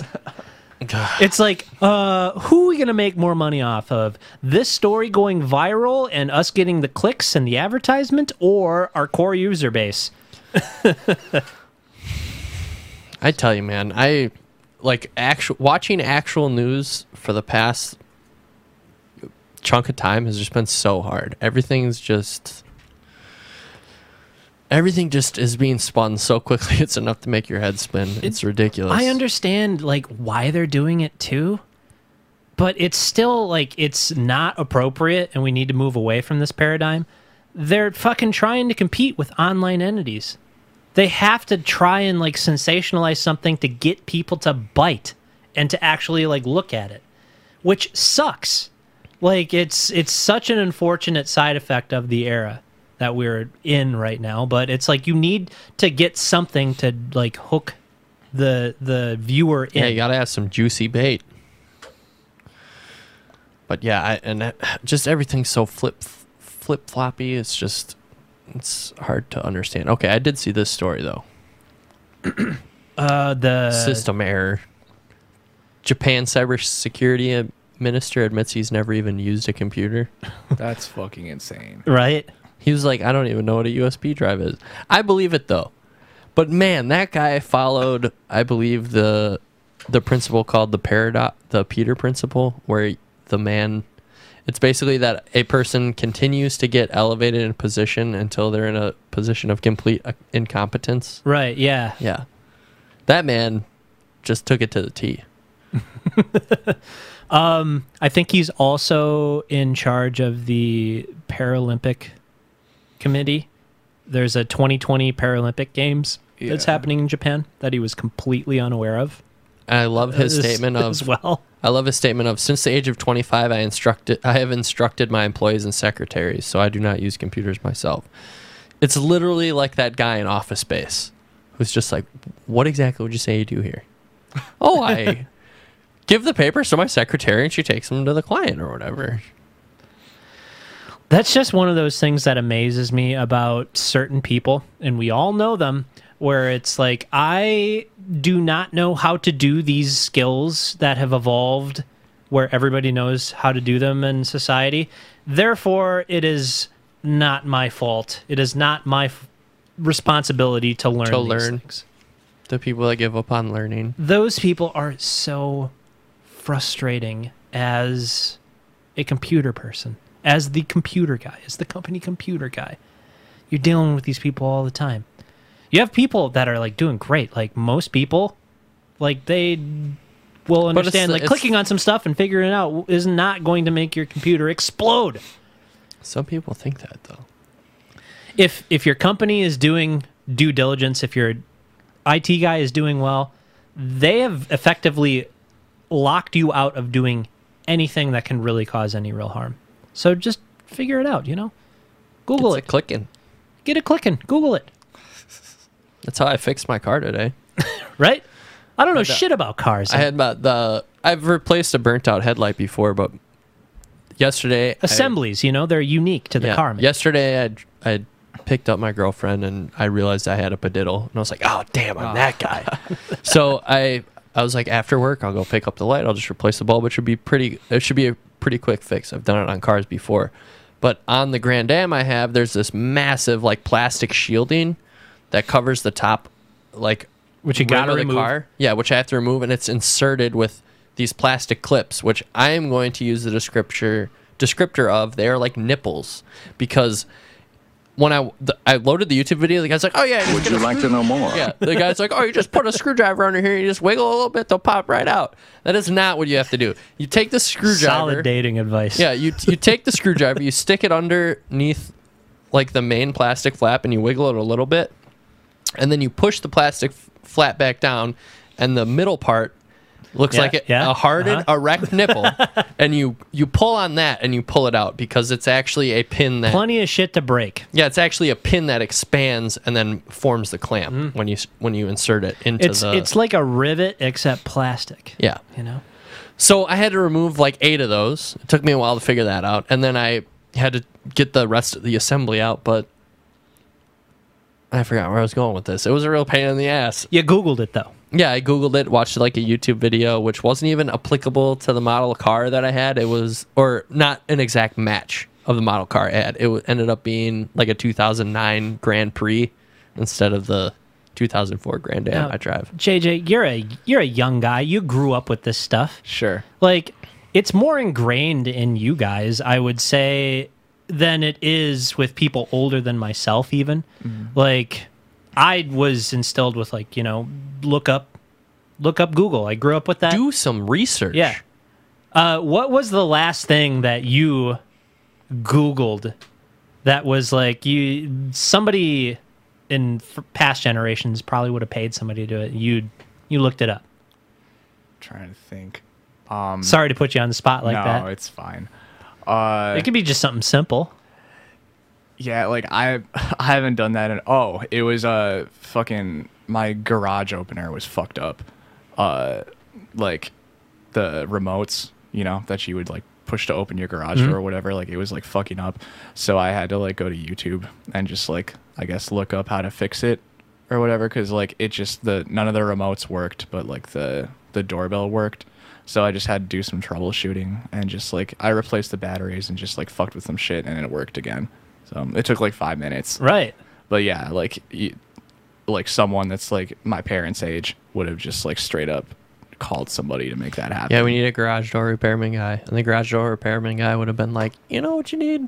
A whole new garage door opener. It's like fucking Apple. and Apple should move into the garage door opener. Even sooner than that, I had to replace my dryer vent. I've been really about trying to fix shit myself lately. Yeah. DIY to the core. I just want to know how to do it. But we had like a flex pipe, like for the exhaust pipe, so it was like this like white like plastic shit, and there was like a giant hole ripped in it, and I was like, that's not good. So like I didn't think much of it, but I tried drying my clothes and they didn't dry. So I was like, oh, okay, that's an issue. So I went to Menards and like had to go there a few times because I bought the wrong shit like 3 times in a row. But I ended up fixing it, and I found that fucking pipe at Menards, like the original one, and it says in big fucking letters, "Do not use for dryer venting." So I just wanted to know like who the fucking idiot was that set it up originally, because they fucked up that bad. Was it PVC or something? No, like it was.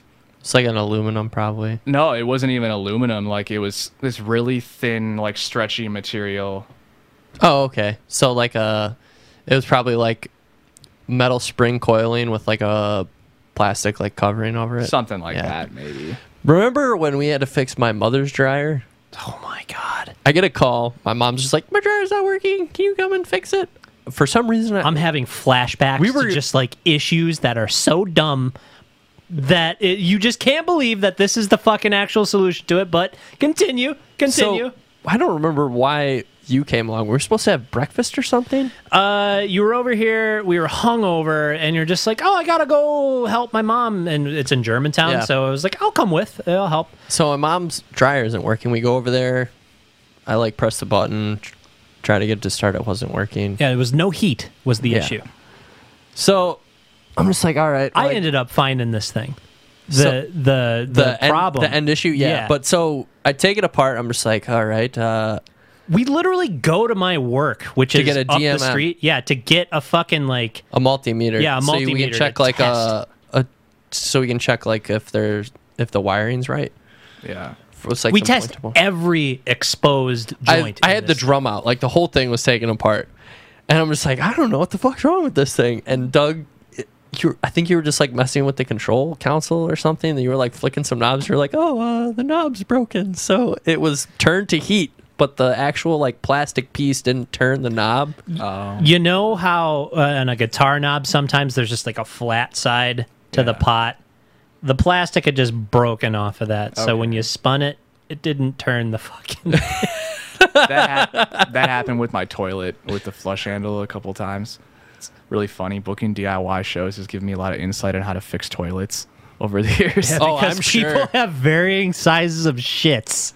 Just because people have broken my toilet a few times. It's really funny. Same here. This guy knows Yep. all about that. Just with like the people we've had just on this podcast, my toilet joint's kind of shitty, and they just like literally fucking just wrap the thing around until like it would just get stuck open, and then it would just leak into my Run neighbor's house. constantly, yeah. Yeah, it's crazy how doing shit like that kind of turns you into a handyman over the years too. 'Cause it's Out of necessity, man. yeah. You know who I feel bad for though about all this is this Japanese cybersecurity minister, because he's never Googled anything. The thing was, Might not even know what Google is. I know he couldn't even Google anything for his own assistance. get this, people were saying he's the perfect guy for the job because he can't be hacked. He's not out there. He has no internet presence. Yeah, he has none. So like he might have some. Oh, that's great. So I have a story about a phallic statue or demonic yoga. Take a pick. Let's do the Serbian one because JJ is he Slovak. commented. Yeah, Slovak. Was it Slovakian? Yeah. It was Serbian.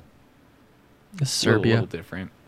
Oh, where'd the Slovakian come from earlier? I was scrolling through a website called Reddit, and they had a image of. A website called Reddit. Yeah, you like that? They had an image of some protests going on there today for corruption For all and What's you happening young there? kids that are apparently out it's the title of the image was protests in Slovakia over political corruption and false academic certificates. So JJ's nodding his head. You got some insight on that? there. No, I don't Got some know anything. relatives coming in. What's the 411? He's just agreeing because he read the title as well. Yeah, I was just like, oh, I've been there before. What's it like there? What'd you go out there for? What? I have relatives there. Like, I'm a quarter Slovak. I went there when I was 10 and when I was 12. Just kind of went around like Bratislava, which is the capital. It's sick. And the second time we went there, this was hilarious. We walked into a hotel and just like ate their breakfast and just left and just they didn't care. Nice. Yeah. Hungry. Eat your food. Now, can you answer this? Because we're all dying to know. How's the hardcore scene? I guess that depends on who you ask. I think it's better than it's ever been at this point. I meant in Slovakia. Slovakia? Jesus Christ. Like, I fucking know. My bad, dude. Yeah, I fucking have no clue. But yeah, the hardcore scene currently pretty strong. Just because the DIY and I think the You know what you climate should right do? now for it is very strong. The DIY is so strong. You should host seminars on how to fix toilets and fucking practical shit afterwards because those people want to see it, man. Yeah, right. If you stick around afterwards, you could see this practical demonstration on how to fix toilet. Yeah, right. You pay $5 instead of going to Home Depot for the class on the weekends. Now you can host a hardcore show venue in your house too because you can take out the brutal shits that will be taken in your toilet. I think hardcore just as a scene though has a really just the mentality in it allows it to persist through a lot of the waves that have come through. It's like metalcore was kind of like a disco. It was like a coming and going, and hardcore has its roots in punk. Punk stuck around. Metal as an overarching genre is stuck around. But it's gone through its fad and changes. As has hardcore, but like honestly, like a lot of like the core things of like hardcore, what makes Remain up hardcore true riffs, and same and remain true and stay the same.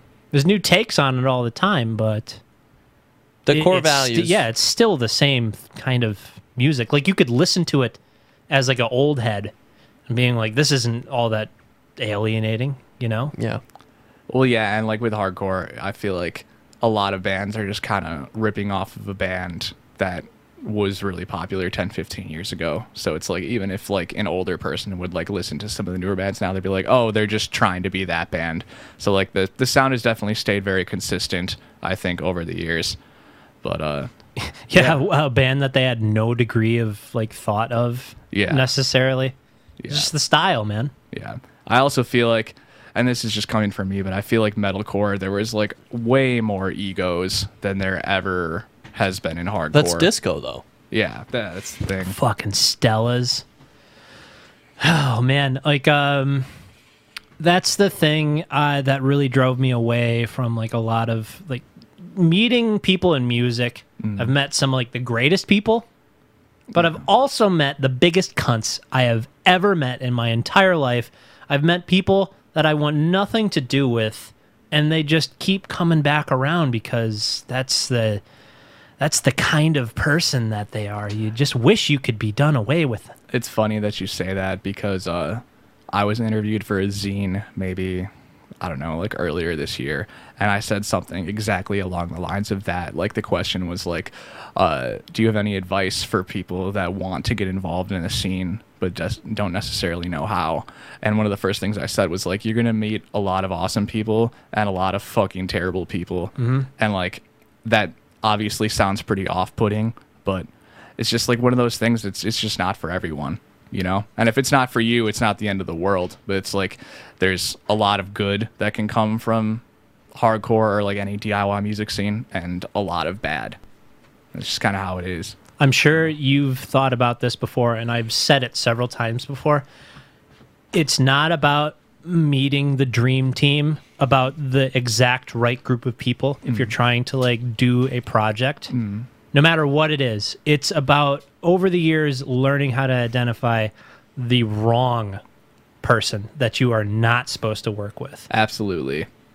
Yeah, and just trying to start a band nowadays, I feel like is a lot harder for me, because back in the day, like I just wanted to play music. I didn't really care who it was with.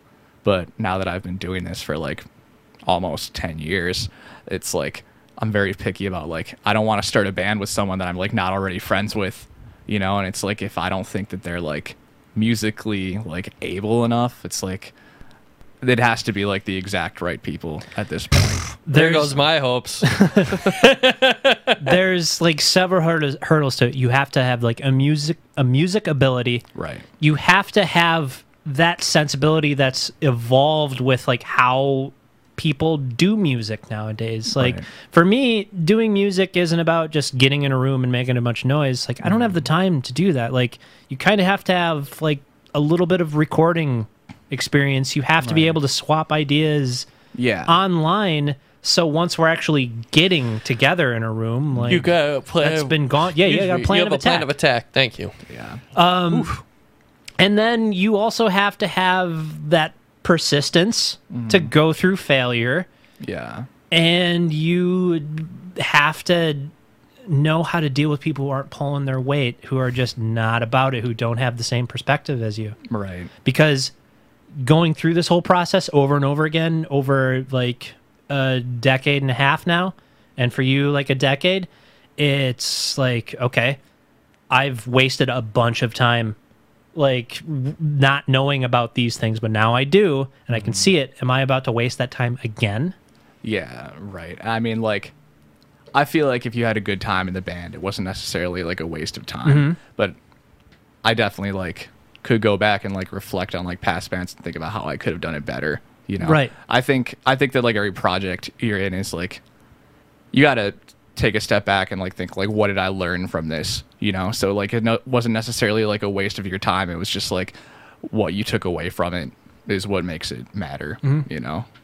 So. One of the things I didn't necessarily get a chance to bring up was you were talking about a band where you like it was like your first time being like this is first time.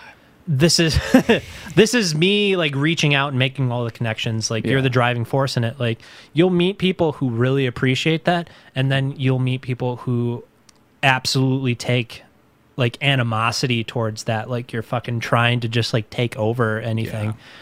Where it's you can turn it on them too, and it's like, well, what are you doing? Like you're just kind of hating. Right. I mean, I never really had that with Lucky. that band. Like at least with Erase Evolve, like we the drummer and the singer were there till the end of the band, and like we were just all good friends, and like they were kind of down for whatever I wanted to do. For the most part, like yeah, they would have their input, but it's like at the end of the day, like I was writing the music, I wrote the lyrics, like I did all the business shit, and they were like, yeah, that's cool, whatever. Like we did have an issue with like our old bass player couldn't really pull his weight, so we had to let him go, which sucked. But At least you had a team of people who understood that. exactly, like it was like they brought it up before I did, even, which is how you know it was an issue. Like if they were just like kind of chilling the whole time, they're just like, hey, so like what's going on with him, you know? So I don't know. It sucked that it happened like that, and that's kind of like why the band broke up, because we couldn't find a bass player after that. Like we had fill-ins for fucking months where we were just like, this is stupid.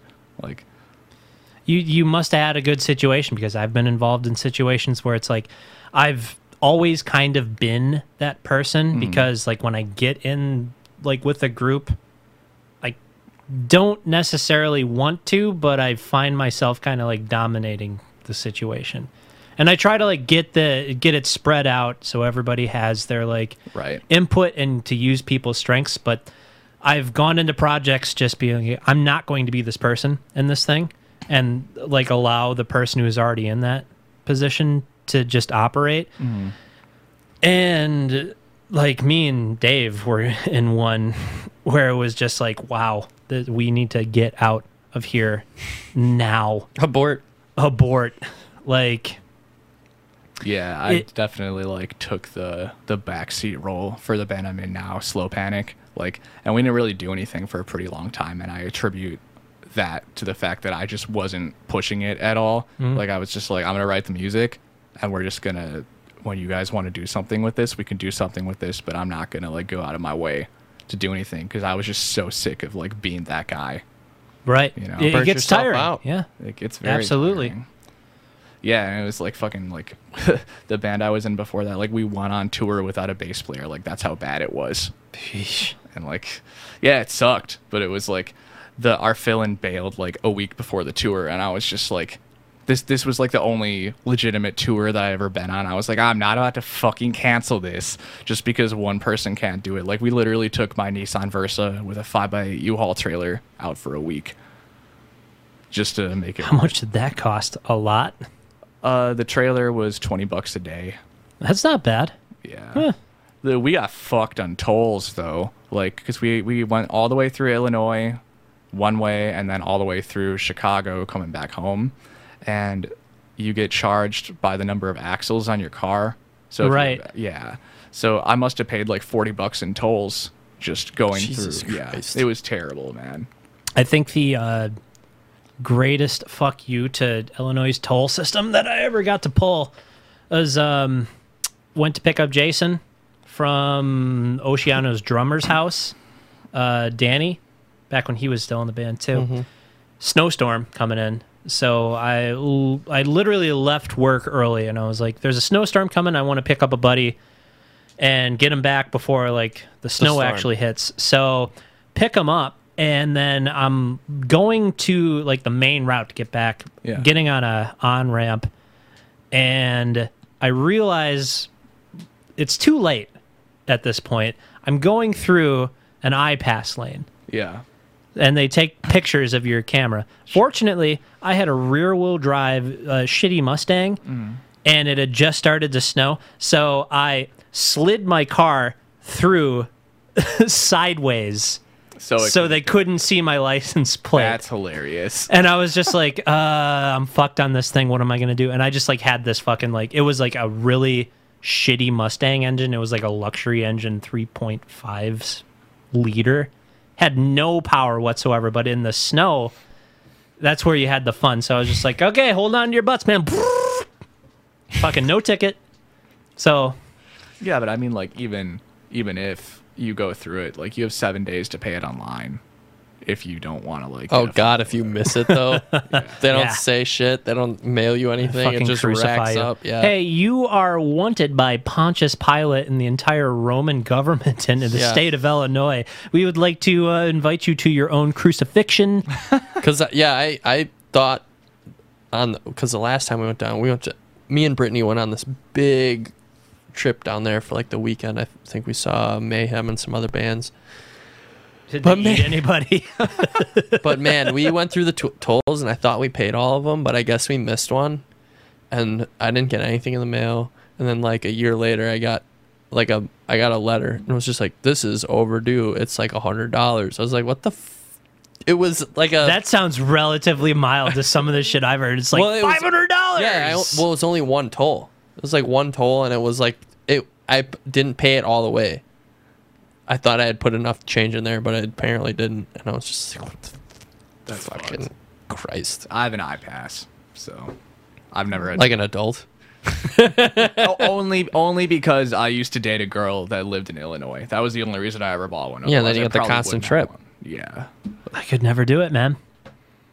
Long distance, man. Could never do it. I could never do Chicago.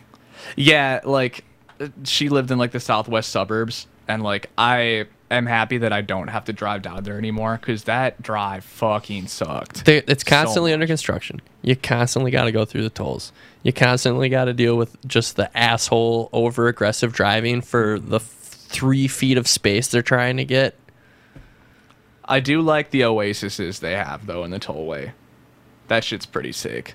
Oh, it's a bunch of restaurants, except it's on a bridge. It's a food court. Yeah, it's a food court basically. Panda Express yeah.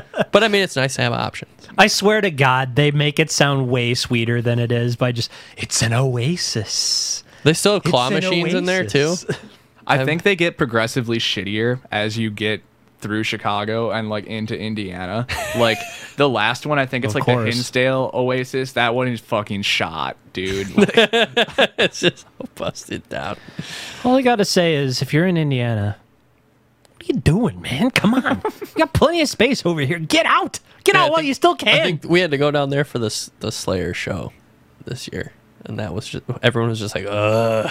they actually have a pretty good hardcore scene right now. Yeah, I played like a few shows in Indiana. They were fucking great, but me and Stefan have some. There was basically a wave of people who moved into the town that we went to high school in Germantown. It was like a wave of people from Indiana. No shit. Some of them were okay, but Some they of like them were not. all knew each other, and it was just like, wow, you people are different. Like, I feel like are we the weird ones? Yeah, it was.